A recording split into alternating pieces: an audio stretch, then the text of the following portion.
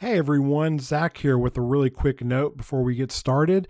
I just wanted to let you know that tickets are now available to the Author Life Summit taking place September 10th and 11th in beautiful Colorado Springs, Colorado. This conference is hosted by myself and Jay Thorne, and there are only 50 tickets total available. Yeah, 50. So you're going to want to jump on this now. We have great guest speakers, including Becca Syme, JD Barker, Mark Leslie Lefebvre, and so many more. So look for the link down in the show notes to purchase your ticket today, or you can visit theauthorlife.com/summit 2022. Thanks and enjoy today's episode. This podcast has bad words in it. You have been warned. I'm Zach Bohannon. I make my living telling stories, but I'm also a metalhead, retired drummer, avid gamer, and most importantly, a loving father to an awesome little girl. Join me each week as I sit down with a fellow parent and discuss balancing a creative life with family, careers, hobbies, and all the other things we love. This is the Creator Dad Podcast.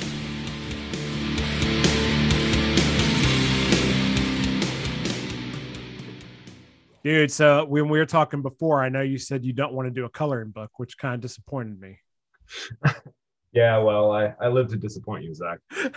I think you would make a fantastic coloring book, if I'm honest. Yeah, my art skills are very minimal. They're very akin to probably what your kid can do. So my kid, yeah, you have kids too. Easy there. Yeah, we have daughters that are the same age. One of mine actually has talent, so I didn't want to use mine as an example. And I know that your kid's younger than my youngest, so it's one of those things where it's like my youngest does not have the drawing talent. Like she comes up with some stuff that's like, oh gosh. Yes, pat on the head. Definitely want to put this on the. Actually, we're past the point, thankfully, of having to put it on the board with all of the other artwork because thankfully she has realized her talents lay in other directions. We're definitely not past that at my house. Like Haley, and Haley actually is a decent artist. Like I'm actually kind of surprised and I mean that's not me being like dad biased. That's she's actually pretty decent. But yeah, I have stuff hanging on my board in here. We have the refrigerators covered, but you know, your youngest isn't that like I thought they were around the same age. How old is she? 8. She's in so a little bit. Oh yeah, so Haley will be 8 in July. Yeah, because the last time we got them together, she's like, "Oh, Haley is my little sister that I never have." You parents were so selfish. She didn't say the last part, but it was implied. The sister thing, she definitely said. That's okay. It's all good. So, yeah. But you're not doing a coloring book, but I saw, and actually, it's funny. I don't know if you know T.W. Piper Brook or not. We run in some of the same circles. I know of T.W. Piper Brook from you, probably mostly. Yeah, I mean, I talk about him a lot because he's like one of my best friends. But we were chatting the other day, and he brought up, and I had actually seen it a couple days before, but he brought up how you have book 50 of Girl in the Box, and he was just like, "Holy crap!" Like he was freaking out. He was like, "How? I can't believe that dude's at 50 books in that series." And so, like, I bring all that up to one, like, I have to get Piper Brook's name in on the show, but also to say, dude, congrats. That is, I saw that it's not coming out until next year. No, June. Coming out in June 2nd. Oh, of this year. Okay. Yes. Okay. Amazon, when I set up a pre-order, I set it out a full year from when I'm setting it up. Just in case something goes hideously wrong and I have to move it back. You get no penalty for moving it up, but Amazon will whip the snot out of you if you push a book back. Oh, absolutely. Yeah. Yeah. So that makes, you just haven't changed the date yet, which makes sense because you can do that when you get closer to it. So, well, no, as soon as I upload the final file, I usually lock it in. And so it's with my final layer of proofing right now. As soon as it comes back in the next few days, I'll probably get it formatted, uploaded, and set the actual release date. But that makes a lot more sense. The next one at the same time. So it's like, okay, I need a cover for that too. So there's this chain of events that have to happen before I put up the next book, and it's always a pain in the duff. That's not a bad idea. That's not something I've thought about. Like, because I know in the video game industry, they'll do that a lot. Like they'll announce stuff. And then like, I know Amazon and stuff will do a pre-order date of like December 31st of this year or whatever. Like I've never thought about just putting a pre-order up for a book I know that's going to come out in the next like several months, but just putting it way out, but going ahead and starting to accumulate sales. Right. And for a continuing series, it's a really good idea because I can't tell you the number of people who are like, oh yeah, I'm an auto pre-order on your books. As soon as I get done with this one, because there's a link in the back of the book that you go right to my webpage and it says, look, for example, Girl in the Box, Sienna Nealon will return in Ghosts, The Girl in the Box, book 50. Pre-order here, and you click on it and it takes you to the website where you can go to Amazon US, UK, whatever, and go right to it and pre-order. So it's like 2 clicks and they're at the pre-order, and then I just go ahead and bank that fan. And obviously they don't have to do it if they don't want to, but it locks in that revenue for me, and all I have to do is set up a pre-order page a little earlier than I would like, and occasionally write a substandard blurb because I haven't written the book yet. Yeah. I have no problem writing a substandard blurb after 50 books. I write substandard blurbs all the time. Well, what I usually do is, because I've done a couple books where I put them up for pre-order a little early, but not like the way you're saying. Mm-hmm. And I'll just put something like details coming soon. This is the 7th book in the Dead South series or something like that. Like, and I think people figure out like, oh, okay, this is just an early pre-order sort of thing. Like he doesn't have a description yet or doesn't want to spoil something or whatever.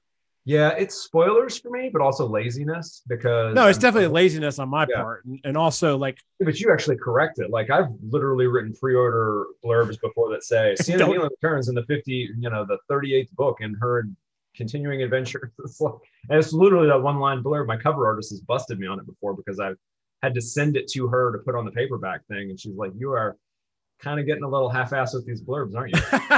Well, when you get up that far, when you're in the 40s and you're about to put out book 50, like at that point, I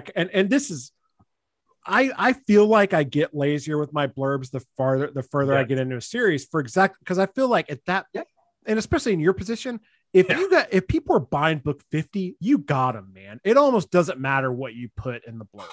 I mean, okay, so I should say this actually, because every time we release, book 48 or 50 or whatever, there's a resurgence of sales of book 1 that I think come from it popping on the bestseller charts and being discoverable that way on Amazon. So I probably, if I was not so mentally worn down by parenthood and, having written 92, 93 books, whatever it is at this point, I would probably focus more on that. And I really do probably 3 out of 4 blurbs put effort into trying to make it sound appealing for a new reader who stumbles on it and is like, oh, maybe I'll go back and read book 1.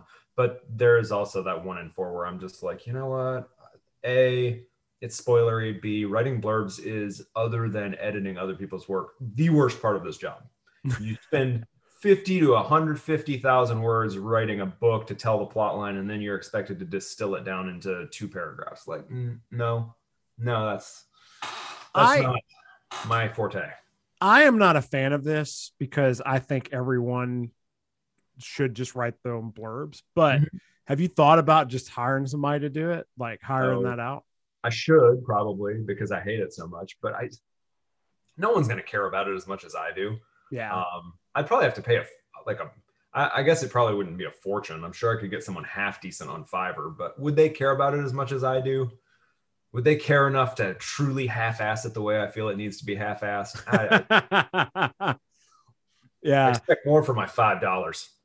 But like going back to your pre-order thing for a second, I just like, I don't know why I've never thought about that, because usually when I have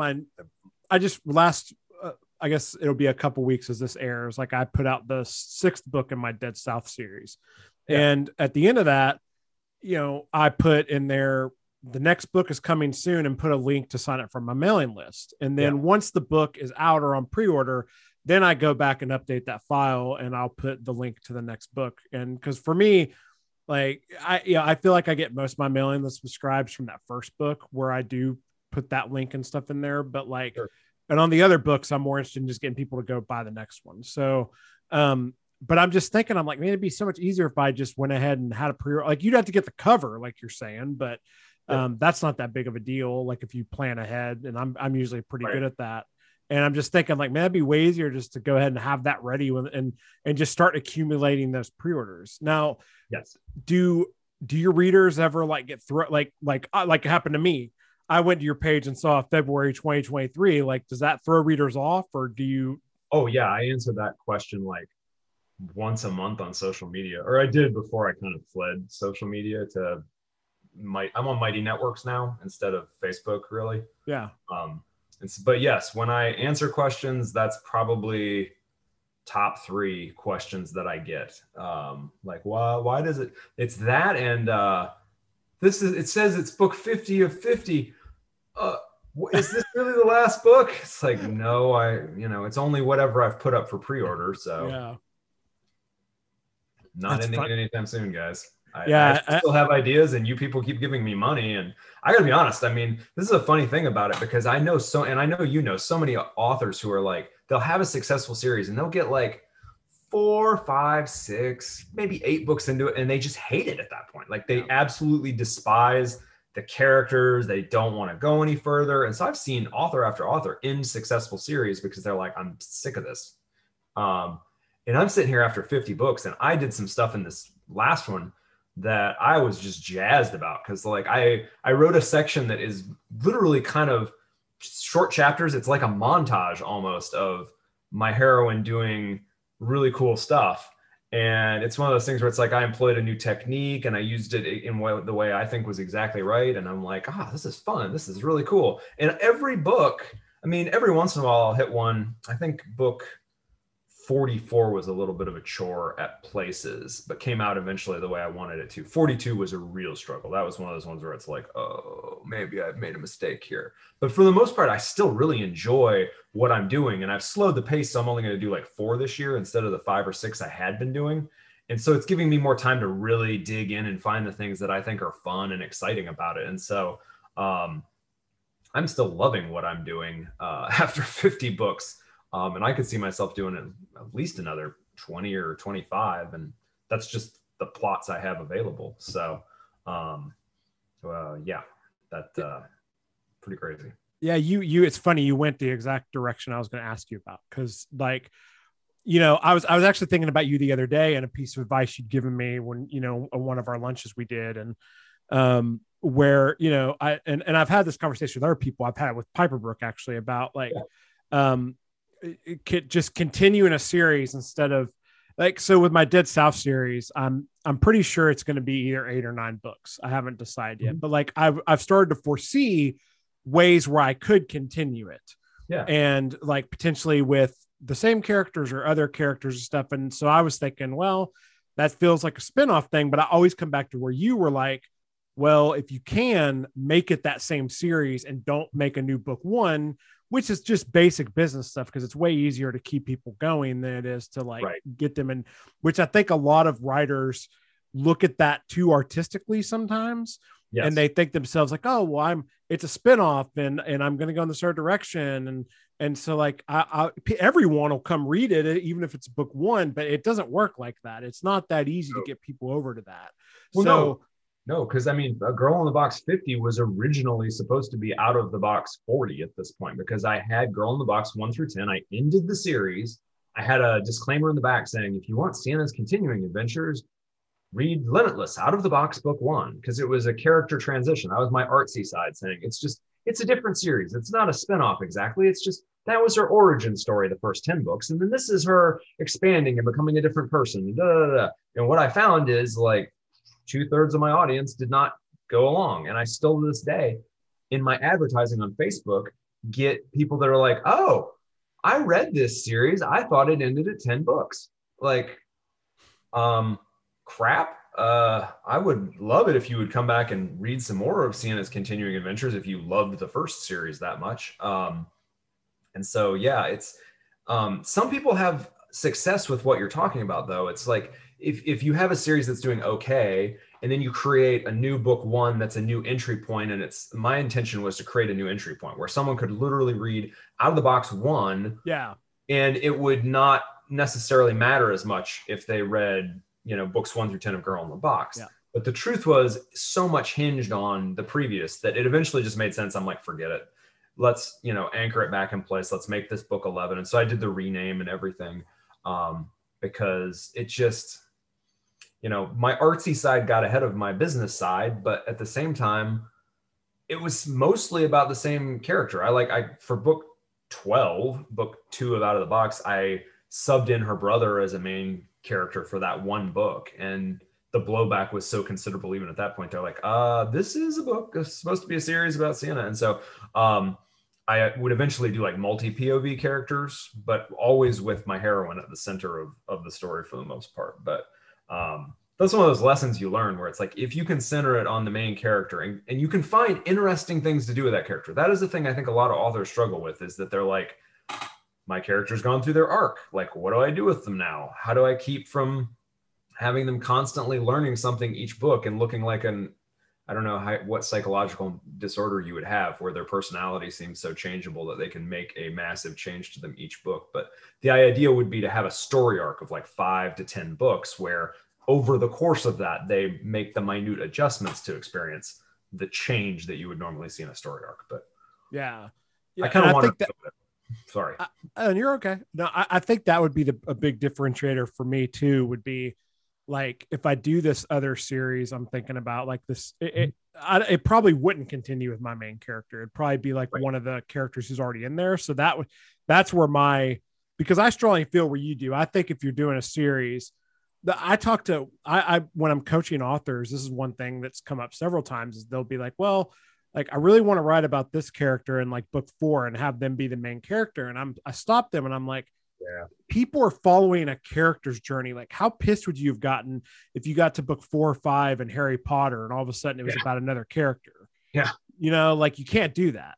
I like Parvati Patel and all, but if this becomes about her, I'm not sure that Harry Potter and the Sorcerer's Stone really applies as the name anymore. Exactly. Like, and so I think the way that you're approaching it is probably a really good way, where you like introduce other POVs. Yes. So that you could keep it fresh and you can tell these other bigger stories, but the story is still about your protagonist. Like, yes. And I think a lot of people get lost on that, and they don't. I mean, every story has to have a protagonist. Yes. A main character journey. Even something like, like Game of Thrones that has so many POVs, what's the name of the books now? I can't remember it. Ice and Fire. A Song of Ice and Song Fire. of Ice and Fire. Sorry, because I know people who are readers will get mad, but like. And I haven't read all the books, but I read the first like 2 or 3 and watched the whole show. And like, yeah, that show is about tons of different characters, but at the end of the day, some people might make an argument about this, but that's Jon Snow's story at the end of the day. Yeah, that's fair. I think that's a really fair, easy argument to make. And you can make an argument for Daenerys, like, because it is Ice and Fire, but like, it really is his story at the end of the day. Like, the way I view it, It was up until the Battle of Winterfell. I know. we don't have to get into all the little details on that, but I don't think a show has ever ended that disappointing as that one. Oh, there was a meme where they talked about, have you ever seen a show that has succeeded right out of the gate and become a consuming phenomenon and then ended like a turd that slid off the side of the bowl and landed on your cat? Well, here's what's interesting about that show to me is that, and I think this is very relevant for people who are listening, is if you go back and watch, you can see a distinct dividing line when those showrunners got to the end of the books. Oh yeah. Fast travel was enabled at that point. It 100% exposed them because it got predictable. It got cliche, because part of the magic of that series is that Martin goes against all the conventions and tropes in fantasy. I mean, spoiler alert, but you spend like the first several episodes of that show thinking that, what's his face? I can't remember. Sean Beam's character. Who? Ned Stark. Yeah. You think Ned Stark is going to be the hero, and then he gets killed. Yes. So that is a huge convention that is just, he killed right off the bat. It goes against. Well, and then those showrunners, they went straight to all the normal conventions and it became a totally predictable show. And then they rushed that last season. That should have been way more episodes and not had the big time jumps and stuff. But Yeah, the fast travel enabling on that really messing things up. But I would argue that the next to last season wasn't perhaps as great. There was a sense of momentum that started to build after the novels ended as they were trying to wrap things up and whatnot. But the real mistakes came where they started putting people in plot armor, where it's like you said, people could die early on. Ned Stark, almost anyone could die for any reason. And the people who died kind of at the end were essentially like people that they weren't getting a just comeuppance. There wasn't necessarily a story reason for them to die. They wrapped up the Battle of Winterfell and episode 3 of 6 or 7 episodes Something that like season. that, yeah. Why would you? I mean, the whole story was building to the Night King and the showdown and winter and all that. And instead of like somehow tying that into the final story of King's Landing and who gets the Iron Throne, like you could have grouped that all together and made, I think, a more thrilling, suspenseful, terrorist, effective climax to the series. Instead, it's like they took half the dramatic tension and all of the mythological tension out of the show by ending that after 3 episodes of the season. Like this was, from a storytelling point of view, it is like cutting off both your legs and then attempting to run a marathon with bloody stumps. That's such a good way to put it. Like, I just don't understand the choices that went into that unless they were just so deficient on sleep by that time because they're busy on planning their Star Wars, whatever. They're planning another show for HBO. I get that they had a lot of offers and whatnot. And so, I don't know. I don't subscribe necessarily to the fact that they ran out of books and it exposed them, because the truth is the last 2 books, I think, Feast for Crows and Dance with Dragons, have other issues. I know they're, criticizing George R.R. Martin's kind of a national pastime at this point. I don't like to pile on the guy necessarily, but those books are slow. Yeah. The pace of them is leaden, and you can feel it a little bit in Game of Thrones, I think season 4 or so. So, I mean, I don't want to hit the writers for speeding things up a little bit, but I mean, there had to be a balance there, and they got to the point where it was like, let's get on with our careers and accidentally. Yeah, that's fair. Up. Yeah, that's fair. Like I said, I've only read the first 3 books, and I have heard that 5th one is just like is hard to get through. I put it down. I had read the first 4 and I made it through 20% of the 5th, and I knew book 6 was nowhere in sight. This was in 2012, 2013.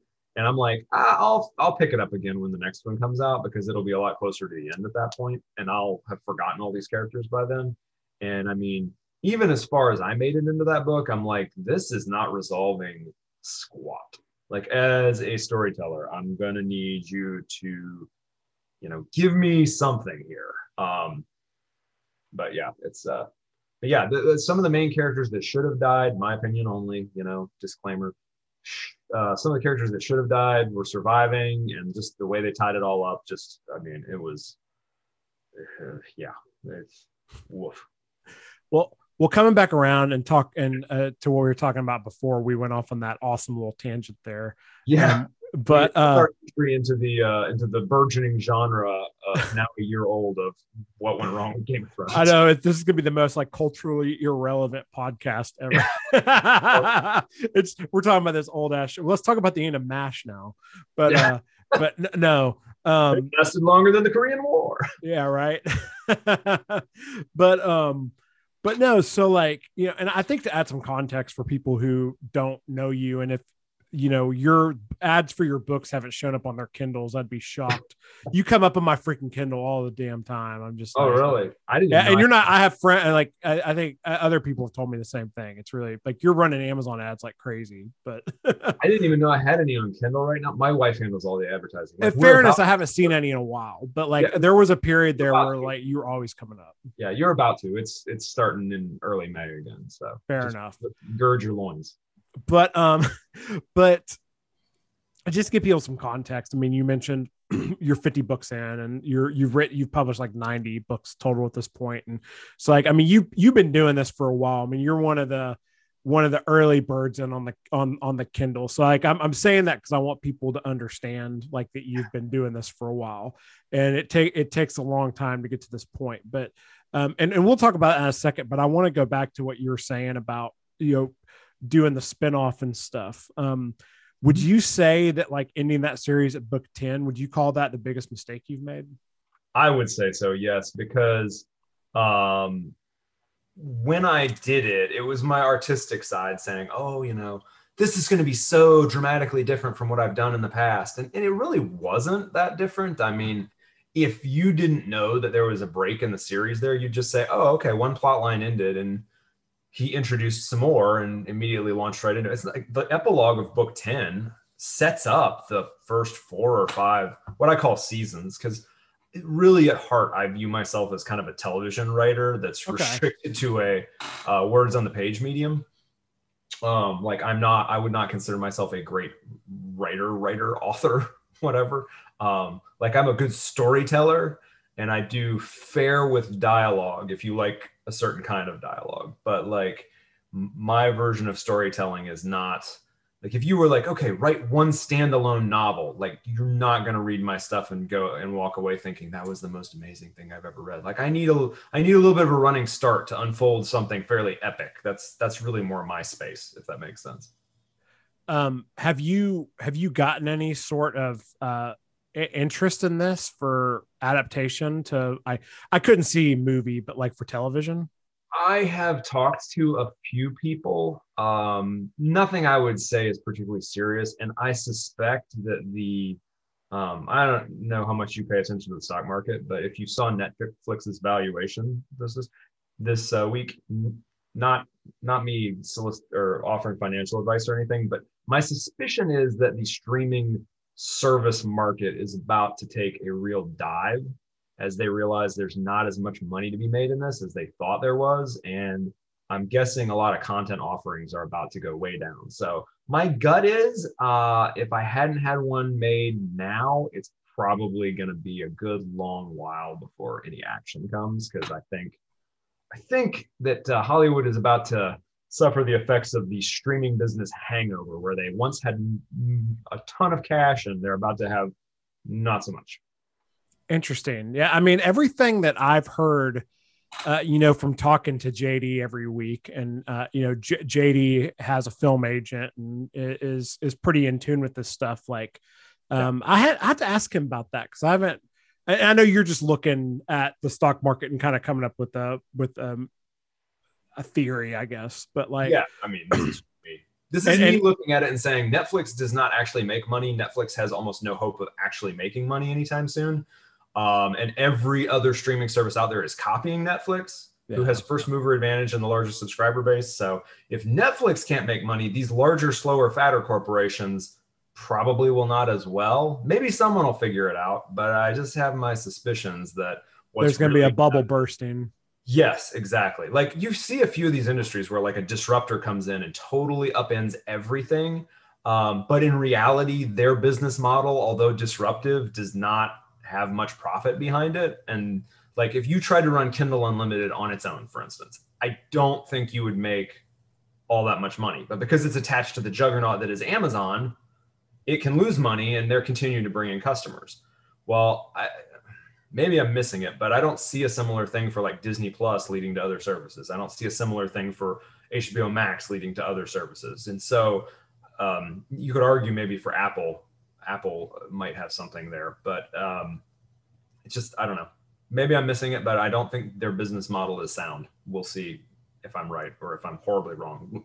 I mean, that's a good thing to look at. And I mean, it could be a point where it balloons up to the point where it bursts, and that they do slow down. I mean, every indication I have is that they're really not right now, though.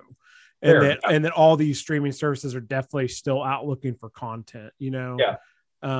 Now you specifically said Netflix. Netflix could be looking to pull back in these other companies. It might take them a while because they're all playing catch up anyway, you know? Yes. So, but it's been cool, like, to see Hugh Howey's finally getting stuff made, which is awesome. We've had him on Writers Inc. a couple times on the set of Wool, nice. Like giving updates and all that. And then he's getting, I know Beacon 23, another one of his books is getting made. So where are they filming that, by the way? Which one? The Wool. Wool in London. Nice. Yeah. They're filming over in London, and it's from what he said, it seems like it's gonna be pretty awesome. And I don't know. I know it's with AMC and Apple Plus, so I think it's going to be some combination of. Hopefully, it gets on AMC, and because I think Apple Plus is still like, I mean, iffy, So hopefully, he gets the exposure and it's on AMC, But it's funny because this is how old I am. I used to call myself the crabby old man of indie publishing back in like 2014. So that gives you kind of an idea how long I've been around. I was asking Hugh Howey for advice in 2012, probably, and I'd been around for a year or two by that point. So yeah, it sounds like I think Jay has a similar story where he's been emailing him and getting advice from him for probably about that long, pretty close to that. Yeah, I mean, Hugh was taking off. I think it was in late 2011, early 2012 with Wool. And I mean, it was a series of short stories at the time. And they're phenomenal. I mean, if you haven't read them, I've read that entire series and it's really great. Yeah. Fantastic writing, really good story. But he's been around a minute, as they say. Well, it was, I think originally too, it was just going to be the very, very first episode, because that comes to a pretty distinct ending. And then people just were like, what happened next? And then he did an episode 2 and kind of did the serialized thing too, which is in a way, which is kind of interesting. Well, he broadened out the world in interesting ways because it's such a cool world. Yeah, it's really interesting how he fleshed it out and expanded it. And it just sort of, that's a great example of the story being dictated by the world. Yep. Which unfortunately doesn't always happen the way we'd like to see it done. So, you kind of started talking about this a minute ago, and I'm curious, like, because you mentioned even like people have trouble with this. I have trouble with this. Like, how do you keep it going? Like, I know that, I know that Girl on the Box has brought you, it has done really well for you financially, but from what you were saying earlier, like, I mean, you still have to be excited to write it. And clearly you are. So like, how have you been able to keep that going to 50 books now?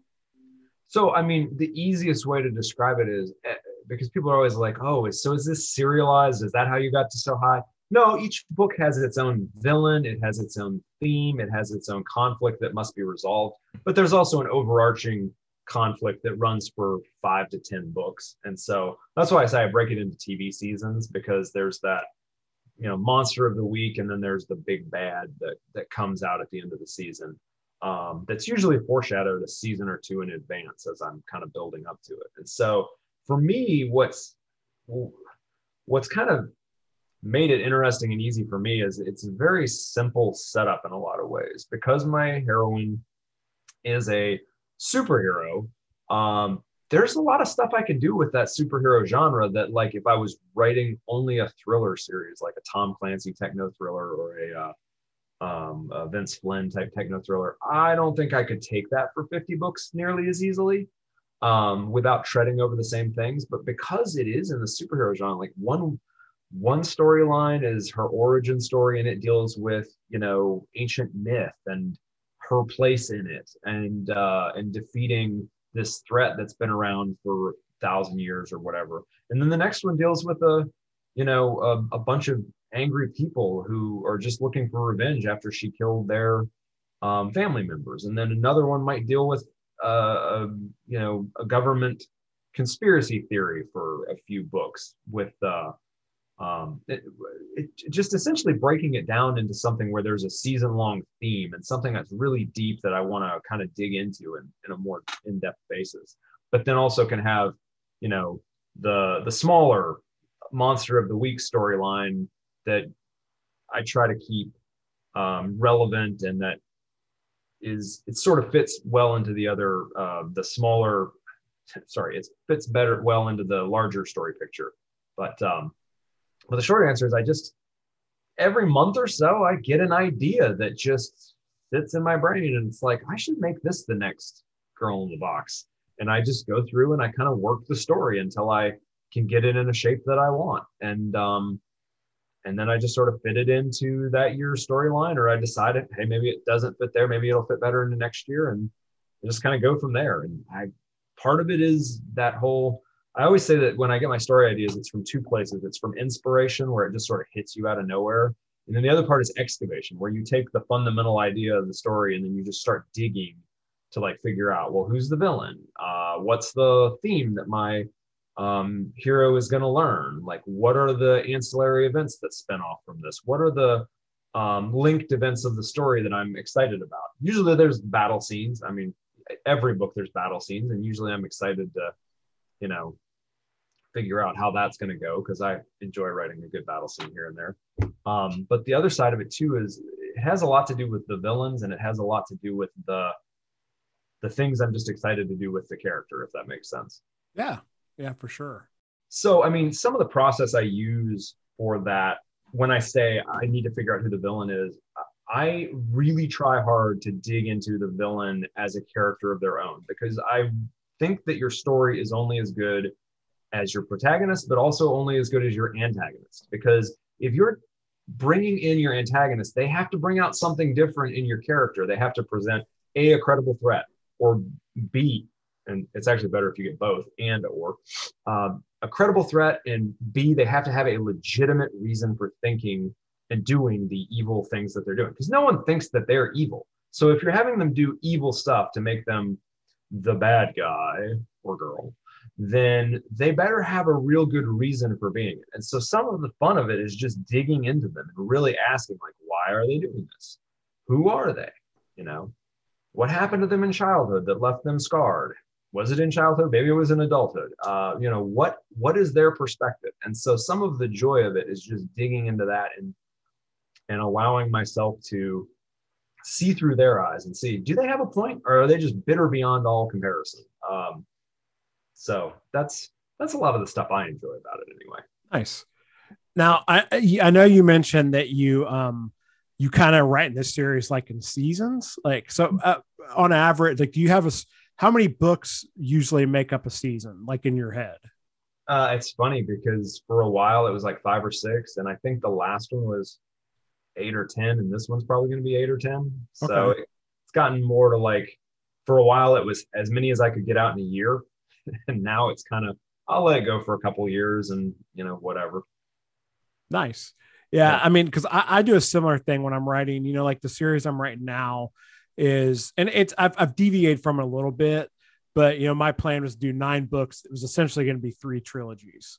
So there were going to be 3 story arcs, but like one big overarching story arc with my protagonist. So I think that, you know, for people who, because I talk to a lot of authors who get overwhelmed about writing series and they just don't really know where to start. I think that that's, if you can break it down and have several, you know, look at several books that, okay, this is going to be one arc. And then I'm going to, you know, that'll have like I usually have, you know, a different villain for each trilogy, you know, and story loops that I make sure I close. And then I have some that stay open, and then I open bigger ones, you know? So I think that's a really good way to go. Yeah. It's funny because when I first started, Girl in Box 1 through 10 flows very much one book almost after another. There's some slight seasonal breaks between a few of them, but in general, the storyline is, you know, it's tightly linked from this happened and this happened and this happened. The events are reliant on each other, and even the villains, although they're somewhat spaced out, I don't know how to describe this without massive spoilers. They're all somewhat linked to the same major storyline. There's nothing really outside of the main storyline until the last book of book 10.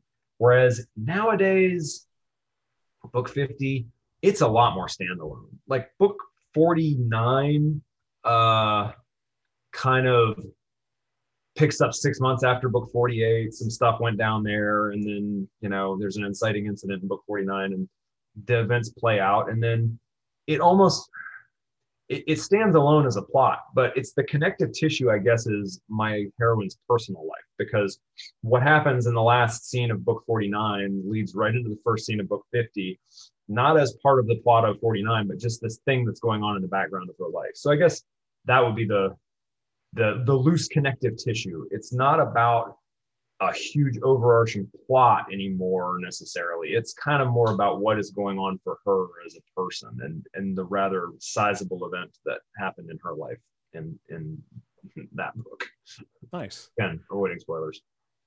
You're all good. I totally get it. So, Mm. um, I love asking people too about kind of their productivity and what their day to day looks like. And I'm curious like what a day looks like for you, but I have to ask because I always I will talk to authors and I bring this up to them about you. And so are you still I remember at one point you told me you were writing like 6,000 words a day on a treadmill desk. Are you still doing that at all? Or I try to. I don't do the treadmill desk first thing in the morning because I'm on the upper floor and the treadmill will wake up my kids and I start at 6 a.m. yeah. But by the time I get them off to the bus, that usually try and get on the treadmill after that. You can tell how serious I'm taking my physical fitness by how much time I spend on the treadmill desk. I can't really do it while I'm editing, and I've been editing for the last 3 weeks straight. Yeah. So I'm having to like pause and go for walks partway through the day. But yeah, that's the idea, is to probably do 3,000 words a day on the treadmill desk. Are you typing or dictating? I type. I guess since you have the desk, I guess that makes sense. Yeah, you would be typing. Well, and I can write about 1,000 words every 20 minutes. And so it's not particularly difficult for me. I don't go fast. I'm not going like at a run or anything. Yeah. But you're still moving. You can't see me on camera, viewers, but do not have the physique of a runner. I thought you were going to tell them you were out like rowing or something while we're doing this podcast. No, I was trying to explain to them, since they can't see, that I like tacos and donuts way too much. And barbecue. I do like barbecue. Yeah. Pretty much anything that's bad for you, be it, Indian food, pad thai, donuts, tacos, Southern cuisine. I mean, all of it. I will eat all of it happily. And so, yeah, I had to start scheduling workouts in the middle of the day, even on the days when especially on the days when I'm not on the treadmill desk. Yeah. So, yeah, was there 6,000 words is what I go for every day. What was was there a learning curve to being able to do the treadmill desk and start being able to do that, or did you just kind of come to you naturally? Or I honestly, when did I start doing that? Like 2013, I think 2014. Yeah, probably about 2013. So I started it early on. It's not. Oh, crap. Sorry about that. No, it's all good. I forgot to hit the do not disturb on my computer for some reason, and yeah. Do not disturb on. There we go. Sorry about that. You're okay. So no, there's not as much of a learning curve as you think. I'm only walking at 2 miles an hour or 1.9, somewhere in there. And so it's very sedate. Like it's just real slow paced. It's really just to get my behind moving. It's not super smart, Yeah. It's tough to get the setup because I didn't buy a very expensive treadmill at the time, and I paid for it over time. But between that and the desk, it was a good amount, more than I wanted to spend at the time. Yeah. But it certainly paid dividends in terms of, burning additional calories that I can spend on donuts. You also have the space. Like, I've been in that room you're in, and you have enough room in there for like 8 authors to be working at one time. So, but if they did, I would have to kill them all because you would. It's okay. But so like, other than the treadmill desk, I know you mentioned you get like 5,000 or 6,000 words a day in. What does kind of an average day look like for you, if there is such a thing? So I start at 6 a.m. I've usually got my cold brew coffee already sitting there ready to go. And if I'm doing what I'm supposed to be doing, and this doesn't always work out, the internet is shut off on my computer. And that's how I get things done effectively. And I'll take do you just turn it off on, like, turn your Wi-Fi off on the computer? Or do you use something like Freedom? Or I've used Freedom in the past, but at this point I just shut off the Wi-Fi, because what I've found is a lot of people have enough problems with it that they desperately need to use Freedom. I don't rely on research enough that I go off on that tangent very often. It's not a real weakness for me. For me, I've written enough books at this point that I know kind of what my triggers are in my weak areas, and I can assess and be like, you know what? you got distracted on, whatever news sites this week, or you got, to paying attention on Twitter or reading articles when you shouldn't have been. And so for me, it's just easier to click that button off and, do my research in advance, have the next 2-3 chapters, basic outline, what's the tension, what's the objective of the protagonist, how are we moving the story forward? Is it, a conflict chapter where we're actually trying to resolve the problem, or is it a reset chapter where we're trying to figure out what's going on next? Like, where are we at in the story and what happens next? And so I'll spend 20 minutes working that out for 2-3 chapters, and then I'll write for 20 minutes to an hour. And if I can just avoid getting on the internet and my computer, and the ideas are flowing relatively easily, 6,000 words by noon is not particularly difficult. Sometimes I goof off more than I should. And, that's a weakness of all authors, I think. I was going to say, we all do it. Yeah, don't feel bad. Yeah. Did you see that meme where it talked about how, nowadays with all the great TV and all the stuff to do on the internet, it's like amazing that anybody writes anything. We should be graded on that curve versus, Charles Dickens, who what else did he have to do? Like there were no distractions for Charles Dickens. Stare out his garden gate, like, what a loser. No, I'm just kidding. So you're like when you're at noon, like around noon, when you get all his work, like, are you done for the day, or do you like have time to do admin work or editing or like anything else like that? Or a lot of times I'll do the admin work between sprints. I don't do editing until I'm done with the first draft. Okay. So, and then I'm not working on anything else. I will edit for about a week to turn it into a second draft.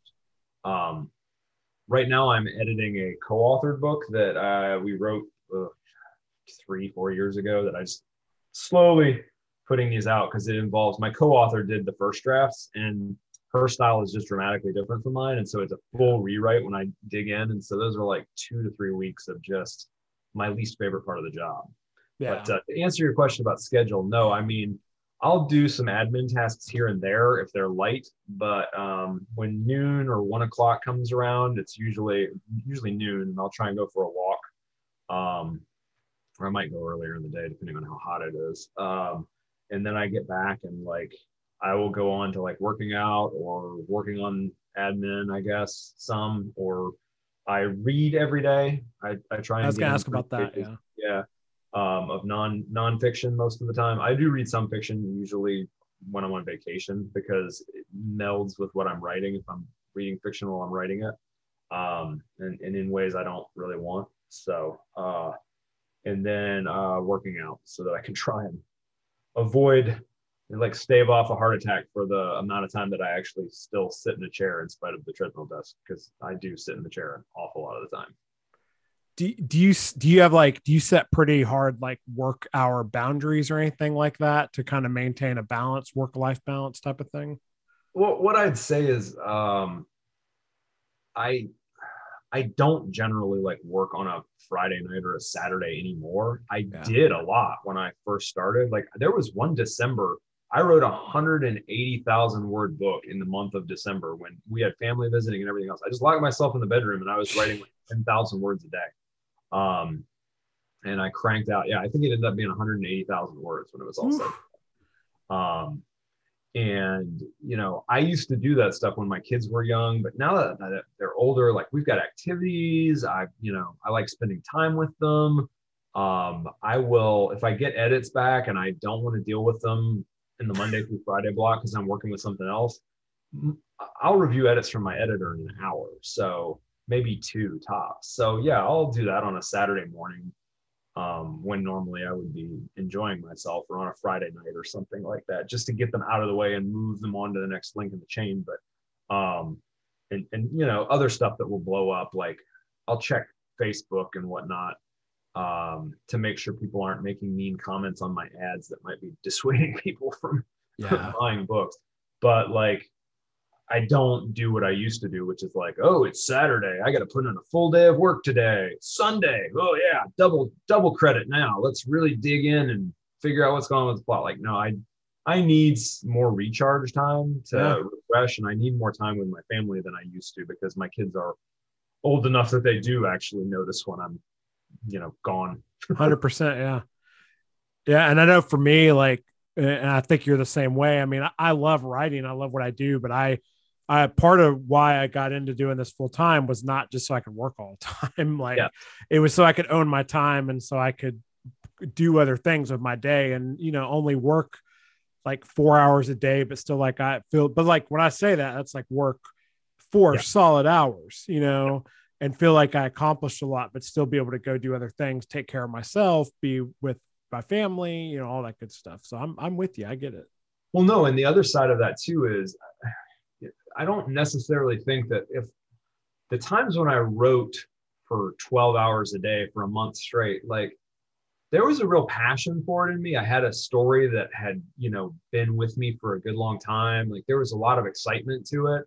I'm probably a little less, I guess, passionate about it at this point, or maybe I'm just jaded, but I lean more on technique nowadays.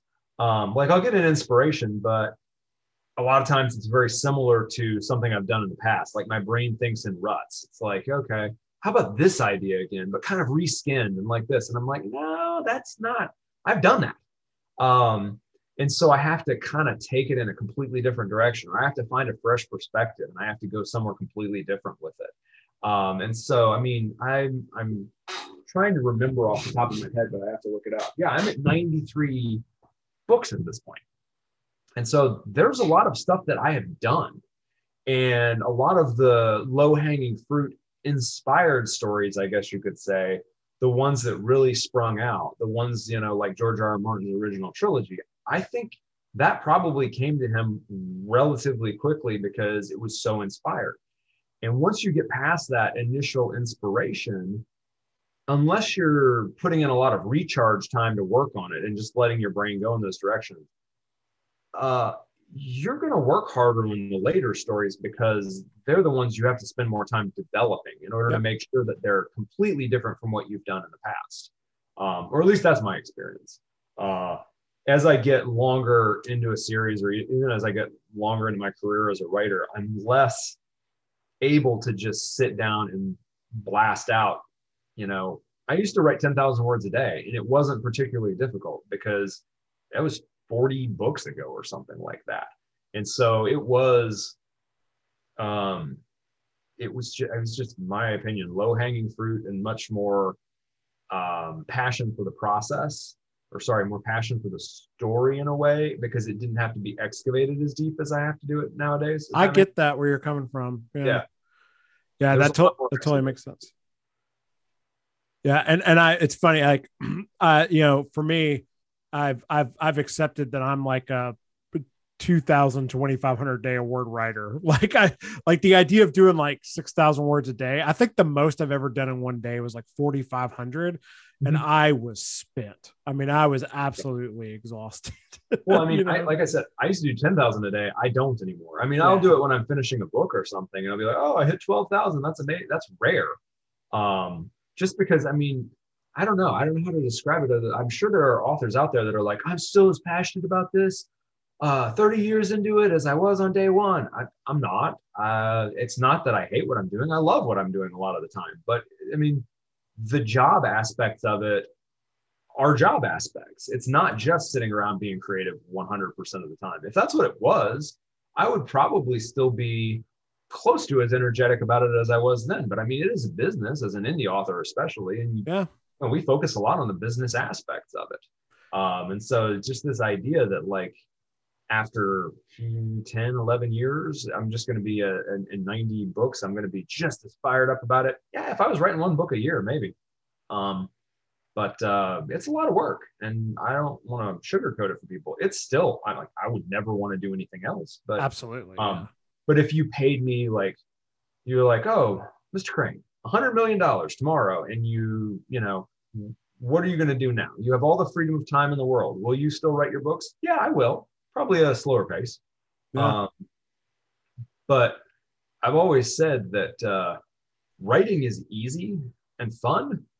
Writing a book, like coherently putting it together, not just playing around in the sandbox with story ideas, that's a lot of work. Like just dinking around with a story is kind of enjoyable. Like it's something I used to do for fun. I still do that for fun sometimes. Less of it though, because it's been monetized in my life. I think the distinguisher here is that business versus like just writing for fun, because I'm the same way. Like if someone gave me a whole bunch of money tomorrow, I would still want to write, but I'd write slower like you. And I also would write different things. Like I love what I write. I love post-apoc, but like there's other stories I want to tell, even in that genre, that are too risky and too off brand for me to do. And because that's my business hat, it's like, this is what I depend on for my income. And I need to like really serve this reader. And I still have fun doing it. Yeah. But I also think you're like me, and you can correct me if I'm wrong, where, because I don't want to put words in your mouth, but where I'm very artistic in the moment when I'm working on a project. Mm-hmm. But once I'm done with that project, it's a product. And it's kind of out of my mind. And I feel like it's always been some people who are very artistic or they're early writers and they're not really, don't have the business hat, have a really hard time understanding that, because they're like, but you spend all this time writing this book and that's your baby and stuff. And it's like, yeah, but like, you kind of have to just make it a product at that point. And it doesn't mean I didn't put, again, in the moment when I'm working on it, I'm very artistic and I'm very focused on creating and my technique and my storytelling and stuff. But then once it's gone, I'm on to the next thing. And it's like, that's where all my creative energy and my passion goes. No, that makes a lot of sense. There are a lot of people that I don't think ever really respect the business part of it. And some of them produce incredible work, but somebody's got to bring that to the consumer so that it can be enjoyed and experienced. And just naturally, by choosing to go indie, I think we're more in the camp of the business-oriented writer, and some not bad company along the way there. John Grisham, he originally self-published, decided to bring his own work to market. I hear Agatha Christie was, as happy to talk about publishing in the business as she was to talk about the technique of writing. So, but it definitely affects us. Like you and I both know, we've met some artistic types who we just don't quite get along with as well as we get along with people who are more on the foot in both worlds. Like we can talk about the artistic stuff and I'm perfectly happy to, but I have a harder time conversing with people who don't view it as a business at all, because it's just, they lack a certain grounding that I think probably colors everything I do in this business, because it is a business to me. So. And it's like, I've said this in this podcast several times and on a lot publicly, like when, and people don't want to hear this, but like when you are dependent on this for your income, it changes your relationship with it. Sure. Like it's one thing to write when for fun or like, as a side hustle, when you have a really good day job, whatever, but when you're dependent on it, it does change your relationship with it. And you can call it jaded. You can call it like, whatever, it's hard. It is hard to keep up that same like enthusiasm all the time. So and I can give you an example of this actually, because the business has changed in the last 6 years. Like I had a really amazing success pretty much almost out of the gate and within the first year or two. And things have been on a somewhat steady decline since then. 2014 was one of my best years ever. And I wrote 3 Girl in the Box books. I wrote 3 books in my Sanctuary series, and I wrote 3 books in a new Southern Watch series that I was launching at that point. And I felt really creatively refreshed because each one was like writing something completely different, completely new. Whereas I did the kind of look back at the end of last year, and I had written 12 books in the last 2 years, or wrote or edited. 11 of them were Girl in the Box, and one of them was a Liars and Vampires book that I was, again, co-authored, strenuous rewrite process in order to put out my own name. I'm like, wow. I didn't feel creatively refreshed. The Girl in the Box books, when I first started out, the first book was like 55,000 words. The second was like 75,000 words. The ones in the last couple of years were getting up to like 110,000 words, 120,000 words. The low end, they were like 90,000. And I told my wife, who is very involved in the management of the business, I said, I've got to do some things different this next year in order to creatively refresh, because I was, after book 42, I was like, okay, this is just, I've got to do some things different here, figure things out in order to make sure that I can make these as good as I can possibly make them, rather than feel like I'm just running in order from one book to the next, raggedly, like enjoying myself for the most part, but like looking back and going, I don't have time to write anything else, like at all. And so we decided to change it up, and instead of 5 to 6 of those books a year that were 100,000, 120,000 words, like the last 2 of them have been 70,000 and 65,000 words. And I'm only going to do 4 this year. And I'm going to try and write a new thriller series to kind of do something a little different that, has a potential for future success, but it's only going to be probably 60 to 70,000 words too. I'm changing it up so that I can write a book in a little bit shorter period of time, because making it a decent sized novel, it doesn't need to be, 800 pages long anymore. I've written books that are up 1,200 pages before, and creatively they're exhausting.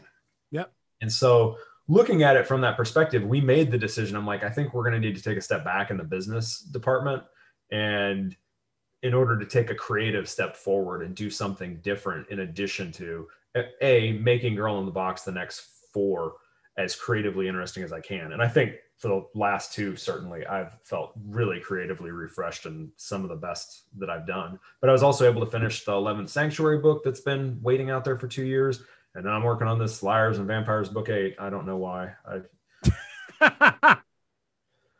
Oh my goodness. The editing is just murderous on me, but I recently changed my editing process, because I'm the same way. I now start my day editing what I wrote the day before. Nice. So that I'm in the story the whole time. And with this last book I did, my experiment was, I'm going to do that. And then when I get to the end, I'm just going to send it to my editor. Like, nice. I'm not going to go back and do another pass. And I did that, didn't tell her what I did. And she actually thought I edited the book more when I actually did less. And I was like, that's exactly what I want to hear. So that's not a bad idea. I should consider doing that, actually. I'll tell you more about exactly what I do, because it has made the editing process way more enjoyable for me. Well, and I don't mind editing myself. It's that I'm editing. I know other people, I know you don't like as much. Yeah. No, my co-author is a wonderful person. And I would say this to her, and I have told her this. I'm like, you have a great style. It's not my style. And I feel like if it's got my name as the dominant one on the cover, it needs to be in my style. Like that snarky, she's very straightforward. She's very serious. She's like one plot point to the next. And I'm much more detour for like 5 minutes to make a joke. And in order to serve my readers, that's a lot of rewriting, is the short way to say that. And it's, you have your own style. Like JD will tell the story, I don't know if you know about this, but JD wrote an official in canon prequel to Dracula with Bram Stoker's great grandnephew. What? Yeah, it's called Dracul. He wrote it with Dacre Stoker. Wow. And to do that, he was able to study Bram Stoker's original notes from Dracula. He listened to the book on audio on repeat while he was doing it. He learned to write like Bram Stoker to do that book.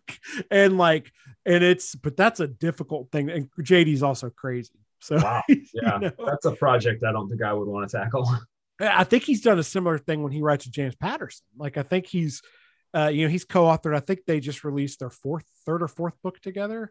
And which hopefully by the time this is out, I'm hoping it's number 1 on the New York Times list, but for him, because he's hit 2, but he hasn't hit 1. But he's worried that Where the Crawdaddies Sing is going to be number 1, because that book is back up now because of the movie that's coming out. So but anyways, before we get out of here, I did want to ask you, talk briefly, because you mentioned it a few times now, like this is a family business. So your household, I mean, your wife works in this business with you, which I think is horrifying on one end, because I don't know if I could do that. I know some people who'd feel the same way, but but it really works for you guys, and you guys have really, it's pretty, like, do you want to talk a little bit about that relationship and kind of what she does for the business and stuff? Yeah. She's actually downstairs. I can hear her through the door. Hopefully you can't. But she's on a call with Amazon right now, in fact. So she handles a lot of the business side of things. She does all the ad targeting and ads and whatnot across Facebook, Amazon, AMS, AMG, all that fun stuff. Which I'm thankful for, because that is the most miserable sounding part of the job that I can imagine. That is the part of the job nowadays where you've got to be an expert in SEO, search engine optimization, or whatever they call it. That makes me want to take a tack hammer to the side of my head and just empty it all out so I can be free from those horrible, horrible thinking, having to think about any of that crap. I have friends who've written dozens of novels, and they, once they get into SEO and ad optimization, it's like they are effectively done being authors at that point. They'll write like one book every 2 or 3 years, and they make incredible scads of money from their backlist at that point, or by helping other people optimize. But it's life draining, soul draining work. And so, I mean, I'm thankful that she has taken up that mantle and got pretty good at it. But she does that. She does, really, that's the main thing. I do a lot of the other admin stuff. She does the tax work. How do I forget that? She does all of the taxes so that we don't have to go through a professional. And so that's been a huge help. She was working for a corporation back in 2014 or so, and they were trying to shuffle her into a position that was not something that she wanted to do. And so fortunately I was doing well enough at that point that she's like able to tell them to basically stick it. And I was worried. Yeah, that was like your biggest year up to that point, I think, right? Yeah, it was. It was huge, and it was at the right time too, because if she'd had to continue doing that work and take what they were offering, I mean, I don't know where she'd be at right now. It was really unpleasant offer that they had made.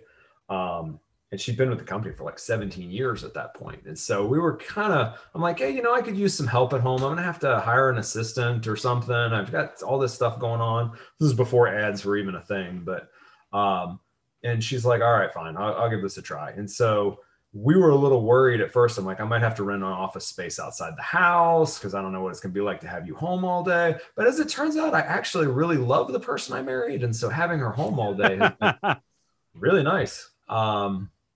And so that's been pretty fantastic in general. And it's allowed us the freedom to, vacation at the same times and go where we want to go and not have bosses to answer to and whatnot, and be flexible in pretty much the same way. So it's been pretty great. That's awesome. Do you see any, well, I guess I should ask, like, cause I know you have a couple kids who are a little bit older, like, are any of your kids involved in any way yet in the business, or do you foresee them having any sort of role? Like, obviously if they wanted to. My oldest has read all of my Sanctuary books and has read Girl in the Box 1 through 13. And we were talking about it the other day, and he goes, yeah, I gotta finish it now. I'll go all the way to 50. I'm like, good grief, boy. Okay. But we were talking about it because the middle child is much more artistic and had talked about, I think I would like to be an author, and has actually written like a few smaller, kid style books. This was an 11-year-old. So we're not expecting, great novels or anything. But my oldest also was like, I could see myself being an author. The mommy says it is getting more difficult these days. She could probably help me with the ad stuff. Fair enough. Do my taxes. You better pay her for that. That's awesome. Yeah. Well, man, this has been an awesome conversation. Like, we definitely, me and you need to get together and have lunch soon with Carlos, but tell people where they can, best place to find you on the internet, whatever you want to promote. You got Girl in the Box 50 coming out. Tell everybody. I would recommend starting with book 1 if anyone wants to read that, though. I was going to start with book 37, but That is actually a really good one. I can't fault you for that. It's called I don't know how you even remember. Like, if somebody asked me something that happens in like book 4 of my Empty Body series, Yeah. I'm like, dude, that was like 6 years ago. I can't even. What's funny is that my 13-year-old the other day was asking me about one of them, and he's like, such and such is book 14, right? And I just rattled them off like every one after so another. funny. I can't do that. Yeah. But yeah, you can find me at www.robertjcrane.com. The J is important. And then I don't know. I'm not on Facebook or Twitter very much because Facebook repeatedly banned me for idiotic, stupid meme stuff and COVID disinformation for sharing a Jeffrey Dahmer. No one's going to tell me how many people I can have for Thanksgiving meme. You might just, I bet now I'm going to get the COVID-19 tag on Spotify they've put on. It's funny because I was like, I didn't say anything about COVID. It was a stupid meme. Yeah. And then there was another one where I got hit with a threat of violence because one of my fans, I quoted a line from Kill Bill to him, and I got dinged for that too. So I'm like, you know what? I clearly cannot have a personality on this platform, so I'm just going to decamp to Mighty Networks, and I'll come back and announce when a book comes out, and nothing else. Right on. Yeah. Well, dude, I really appreciate you coming on and spending some time with me, and it was a good conversation. So, and I will, we'll get together again soon. It's always a joy spending time with you, Zach. Oh, thank you, brother. I'll talk to you soon, man. Sounds good.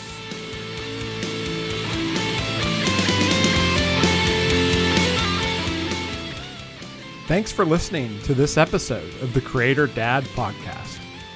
To make sure you never miss an episode, hit that subscribe button on your podcast app and consider leaving a review on the show while you're there. And if you're enjoying the podcast, be sure to tell another creative friend about it. Thanks for listening, and I'll see you next week with a new episode.